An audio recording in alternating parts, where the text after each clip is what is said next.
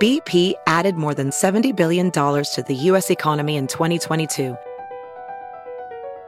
Investments like acquiring America's largest biogas producer, Archaea Energy, and starting up new infrastructure in the Gulf of Mexico. It's and, not or. See what doing both means for energy nationwide at bp.com/investing in America.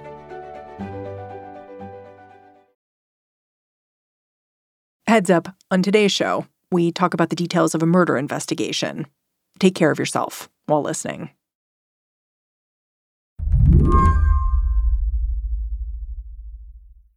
Leah Littman has known Barry Jones' name for 5 years now. She first heard about him from a story that ran over at The Intercept, this investigative piece with a bleak takeaway. About how Arizona was trying to execute an innocent man whose conviction rested on faulty evidence that had been revealed to be faulty. Barry Jones is this man, a man on death row, convicted of killing his girlfriend's daughter, a preschooler named Rachel, back in 1994. When the investigator did the autopsy, they concluded she died because of blunt force trauma to her stomach that had caused a portion of her intestines to burst, and that had caused her death. It sounds so brutal. It was. When did it become clear that maybe something had gone wrong with this case? So I think the unfortunate reality is that at various points, an observer looking in, seeing what was happening, would have realized something is going horribly wrong. And it just kept getting worse and worse. First, Jones' lawyers failed to fully investigate the crime. And then they failed to call in medical experts. After he got convicted, Barry Jones appealed. He said his lawyers hadn't done their jobs. He started out in state courts, then he went to the federal. That got him new representation. And this attorney set about correcting the record. They contacted actual medical experts and just without exception, every single one of the experts that they contacted said it would be physically impossible for Rachel's injury, the injury that caused her death, to have been inflicted according to the state's timeline. This is when Leah started following Barry Jones' story in earnest. She's a law professor at the University of Michigan. She specializes in constitutional law and federal courts. To her, a case like his had an obvious remedy, and a federal judge agreed, vacating Barry Jones' conviction after examining all the new evidence. But then the state appealed, taking this case all the way to the Supreme Court, which is where in the last month, Barry Jones' case has taken a shocking turn. Good evening. New tonight, has the U.S. Supreme Court condemned an Arizona man to die despite evidence that his lawyers bungled his defense? The court ruled that federal judges simply can't hear the evidence in a case like this one, even if the person behind bars may not be guilty. Today's ruling means that retrial won't happen. The U.S. Supreme Court decided that under a 1996 law, Jones' challenge to his conviction shouldn't have been allowed. So are you saying that a probable outcome here is that Barry Jones, who may very well be innocent, remains in prison and is possibly sent to death? Yes. I mean, the United States Supreme Court has made it impossible, has made it illegal for federal courts to do anything about Barry Jones' unconstitutional conviction and the voluminous evidence of his innocence. Today on the show, how Barry Jones' day in court could impact prisoners around the country, people who may very well be innocent, but could be stuck in prison anyway. I'm Mary Harris. You're listening to What Next? Stick around.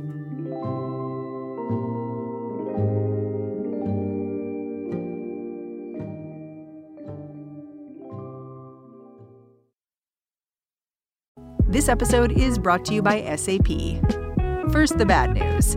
SAP Business AI will not help you generate cubist versions of your family's holiday photos, but it will help you understand which supplier is best to help you roll out your plant-based packaging in Southeast Asia, or identify the training your junior project manager needs to rise up the ranks, or automate repetitive tasks while you focus on big innovations.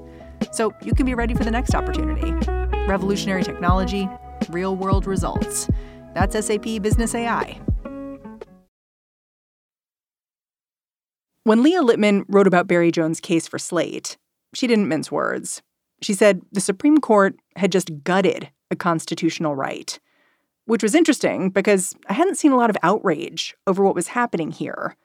So I asked Leah to start off by explaining what exactly was at stake in this case for Barry Jones, but also for the rest of us. So the right that's being gutted is the right to effective counsel at your trial if you can't afford one. That's the underlying right that the Supreme Court has made it impossible to enforce and has said basically the state can go ahead and convict and sentence Barry Jones, even though that right of his was quite likely violated. This right was violated because Barry Jones was relying on the state of Arizona to provide an attorney for him. And when those lawyers fell down on the job, he had one recourse, a federal appeal.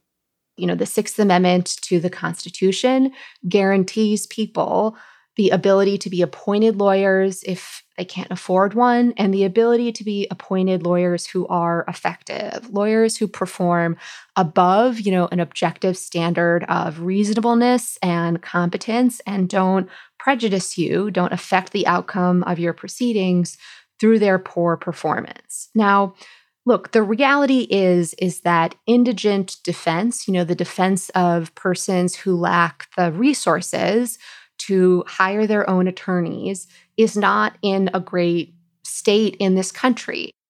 Leah says court-appointed lawyers are often ineffective. Funding for them is abysmal, and public defenders have hundreds of cases on their desks each year. For someone like Barry Jones, though, who is sentenced to death, the stakes are especially high. In some cases, in some areas, states are not enforcing minimum standards of competence, nor are there cultures or expectations that lawyers can and will look into or gather experts, including in capital cases. So, yes, what I am describing is a disaster because it wasn't just that Arizona appointed lawyers to represent Barry Jones who didn't have the resources, to actually conduct an investigation into his case. It's that as Barry Jones' case proceeded throughout Arizona's criminal legal system, he is then appointed other attorneys who also don't look into his case, don't apply for the necessary funding to look into his case, and lawyers who don't meet the minimum qualifications that the state has established for representing people who are sentenced to death. I want to lay out the basis for this decision from the Supreme Court. And to do that, I think it's important that we go back, because the whole reason the Supreme Court was able to make this ruling is because of what the Marshall Project called the most important law you've never heard of. It's known commonly as AEDPA. Could you explain what this law is and what it does? Yes, AEDPA refers to the Anti-Terrorism and Effective Death Penalty Act of 1996. It was passed in the wake of the Oklahoma City bombing, and it enacted a bunch of restrictions on the availability of post-conviction review or writs of habeas corpus for people who are convicted in state court or who are convicted in federal court. And so it's that body of law, that statute, that the Supreme Court was interpreting in Barry Jones' case. When President Clinton signed the Anti-Terrorism and Effective Death Penalty Act, He sold it as a bipartisan success. And it was, a bill that was incredibly broad and remarkably tough on crime. This is a good day because our police officers are now going to be better prepared to stop terrorists, our prosecutors better prepared to punish them, our people being better protected from their designs.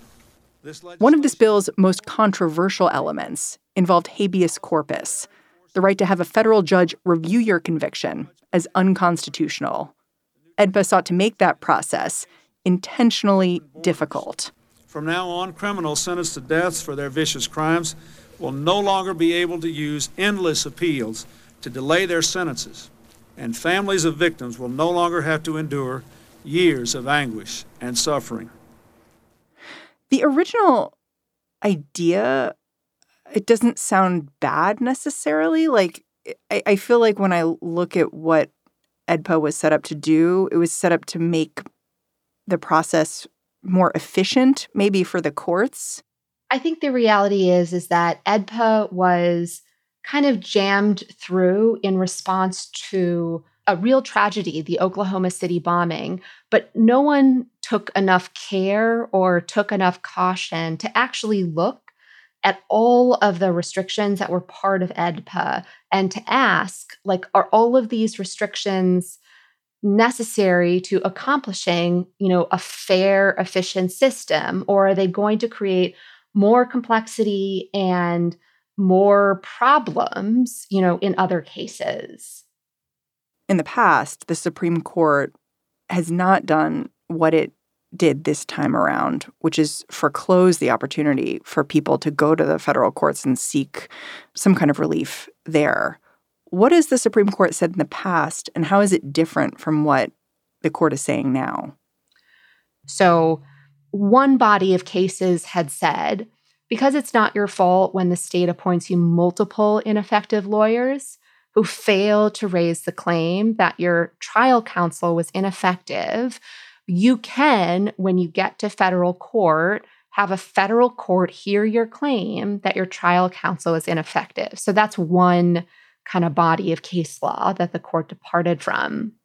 So it gives you like a narrow pathway there. Exactly. When there are multiple serious compound errors in the state proceedings that led to your conviction, then you have a narrow path in federal court to getting a federal court to hear your constitutional claim. But now that narrow pathway seems to be closing. In Barry Jones' case, he had argued, because my state lawyers were ineffective, I should be able to bring in all kinds of new evidence gathered by my federal attorneys, like that testimony from doctors saying it would have been impossible for him to have killed 4-year-old Rachel. The court ruled otherwise. They said even if state lawyers didn't do their jobs here, Jones can't submit new evidence proving his case. Conservative justices have been signaling a move in this direction for years. Back in 1993, Justice Antonin Scalia argued that even if a prisoner was actually innocent, a state could still execute them. At the time, only one other justice agreed with him, Clarence Thomas. And it is Clarence Thomas who wrote this term's decision about Barry Jones. I think it's a pretty sharp turn that really does upend the prior cases that had recognized it's actually a very serious problem when the state appoints you multiple ineffective attorneys. And I also think that with the new Trump-appointed justices, this particular ruling did not come out of left field. I think people familiar with this area of law understood that Justice Gorsuch's appointment and then Justice Kavanaugh's and Justice Barrett's were likely to lead to even more restrictive views on when you can challenge unconstitutional convictions in federal court. But this case was still, I think, a complete gut punch, in part because, it involves someone who is quite likely innocent and has still been sentenced to death. I don't feel like I see a huge amount of outrage from people about this case. It seems a little bit under the radar. Why do you think that is? The decision that the Supreme Court reached in this case concerns a highly technical matter, the availability of habeas corpus, a remedy rather than the underlying right to counsel. And frankly, I think those kinds of decisions end up receiving less press coverage. People's eyes glaze over, their ears tune out when people start describing, the procedural morass and intricacies of this area of law. But the consequences of the decision are profound and unmistakable. Is this kind of also how the Supreme Court is working now, where there are these very technical decisions with actually great import, but the narrative is maybe a little bit messy, and so we're not hearing about them as much? I think that is definitely the case, and it has been the case for a while. Back after a quick break.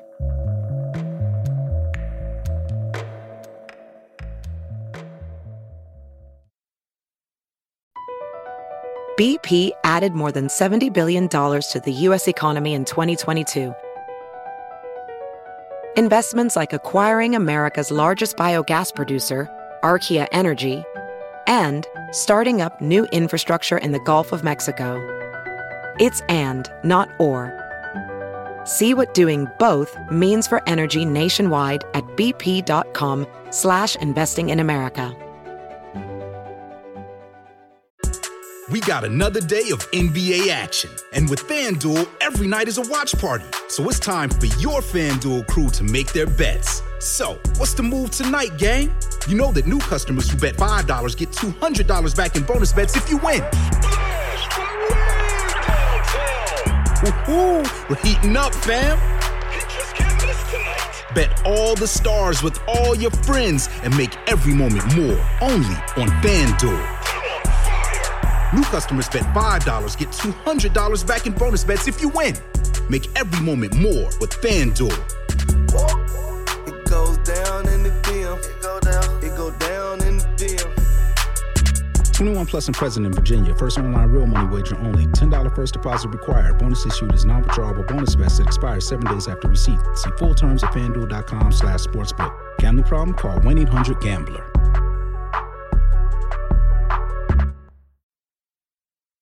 I was thinking about the law that the Supreme Court strengthened here, AEDPA, the Anti-Terrorism and Effective Death Penalty Act. And the first thing that stood out to me was that it seems like this law, it's misnamed. It's supposed to be about terrorism, but these cases, it's not terrorism. It's just whether you can get into federal court. And then it also stood out to me that it was supposed to make the death penalty more effective or more efficient. But I wondered if that had actually happened with this law. Like, did it actually reach its goals? I think that's part of what I was alluding to when I suggested that, AEDPA was passed in response to a tragedy, but it was passed without any care or caution or attention to whether it actually served its ostensible purposes.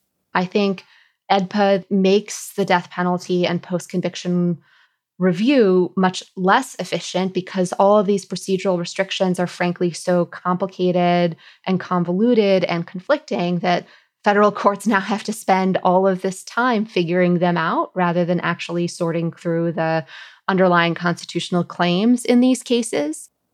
Yeah, it's trying to fix something real, but in a sort of backwards way.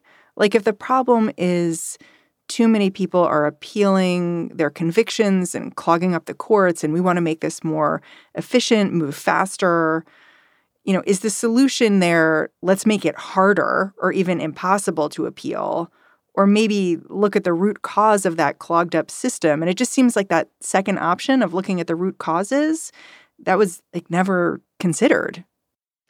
Yeah, I think that that's exactly right. I mean, if there are too many people in the federal court system appealing their convictions, maybe there are just too many people in the criminal legal system. And that should be, the focus of any statute that is thinking about there being too many people in the federal court system. Do we have any indication of like how many Innocence Project clients are now out of luck, essentially? Like they can't appeal in the way that they might have?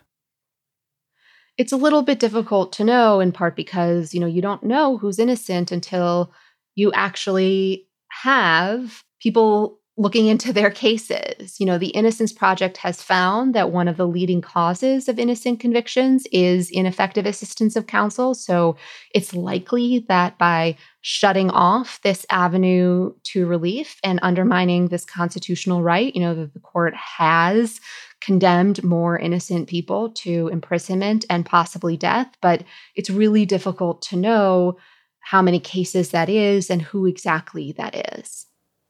Yeah. I mean, the decision from the Supreme Court, it kind of reminded me of the early days of COVID management under President Trump, where there was that idea that, if you don't count the cases right. of infection, There's no like problem. You won't see them. Yeah. And then like this is similar where it's like if we just don't consider the innocence claims, like maybe they don't exist. And, when fixing it would be complicated, you'd need to resource state level lawyers who are helping people and make sure they can gather the evidence they need. But it would also be more just, and you'd actually see the whole scope of the problem. I worried a little bit that like the Supreme Court justices just kind of wanted to make things look pretty at their level, basically. I mean, maybe that's it. Maybe if they never actually look to see whether state-appointed attorneys are ineffective, they don't have to acknowledge that states are appointing ineffective lawyers in death penalty cases. But that is just an appalling, see no evil, hear no evil approach to constitutional rights. Yeah. What's the most charitable interpretation of what the Supreme Court is doing here? Because there must be a logic to why you would privilege the state over the defendant, the indigent client here. What's their reasoning? I mean, the most charitable interpretation is the statute, AEDPA, restricts habeas for indigent defendants, doesn't restrict it for states. So just following the law here. Right, just following the law. But I don't think that is a complete explanation because I think that, like, if it's your discretion, it's your discretion. You have a choice. Right. I wonder if we can turn back to Barry Jones before we get off the line here. Do we know anything about what happens with his case now? Where there's been all this evidence gathered, a judge has said we should vacate this conviction, but it seems like the Supreme Court has basically said, sorry, the path doesn't exist, that evidence doesn't count.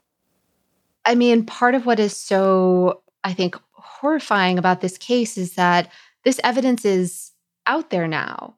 We know now that Barry Jones' conviction rests on a theory that does not reflect reality. We know there is a reasonable probability that he is innocent of the crime for which he has been sentenced to death. And now the Supreme Court has said, yes, but you just have to ignore all of that. Could a new prosecutor step in and release Barry Jones, like given everything that's happened here? So there are conviction integrity units and processes in state and local prosecutors' offices. I know that the county in which Barry Jones was prosecuted has one such conviction integrity unit that is ostensibly supposed to review convictions. I am hoping very much that they will look into and acknowledge the serious errors in his case. But now the Supreme Court has basically said the federal courts can't require you to do so. Leah Lippman, I'm really grateful for your time. Thanks for taking the time to explain this case to me. Thanks so much for having me. Leah Lippman is an assistant professor of law at the University of Michigan. She also hosts the podcast Strict Scrutiny over at Crooked Media. Go check it out. All right, that's the show. What Next is produced by Elena Schwartz and Mary Wilson and Carmel Delshad. We are getting a ton of support these days from Sam Kim and Anna Rubinova. We are led by Joanne Levine and Alicia Montgomery. And I'm Mary Harris. You can go say hello on Twitter. I'm at Mary's Desk. Thanks for listening. Tomorrow, Mary C. Curtis will be here filling in for me. Thank you, Mary. I will be back in the feed a little later in the week. Without the ones like you, who work tirelessly to keep things running, everything would suddenly stop. Hospitals, factories, schools, and power plants, they all depend on you. No matter the weather, emergency, or time of day, you're the ones who get it done. At Grainger, we're here for you with professional-grade industrial supplies. Count on real-time product availability and fast delivery. Call, click Grainger.com, or just stop by. Grainger, for the ones who get it done.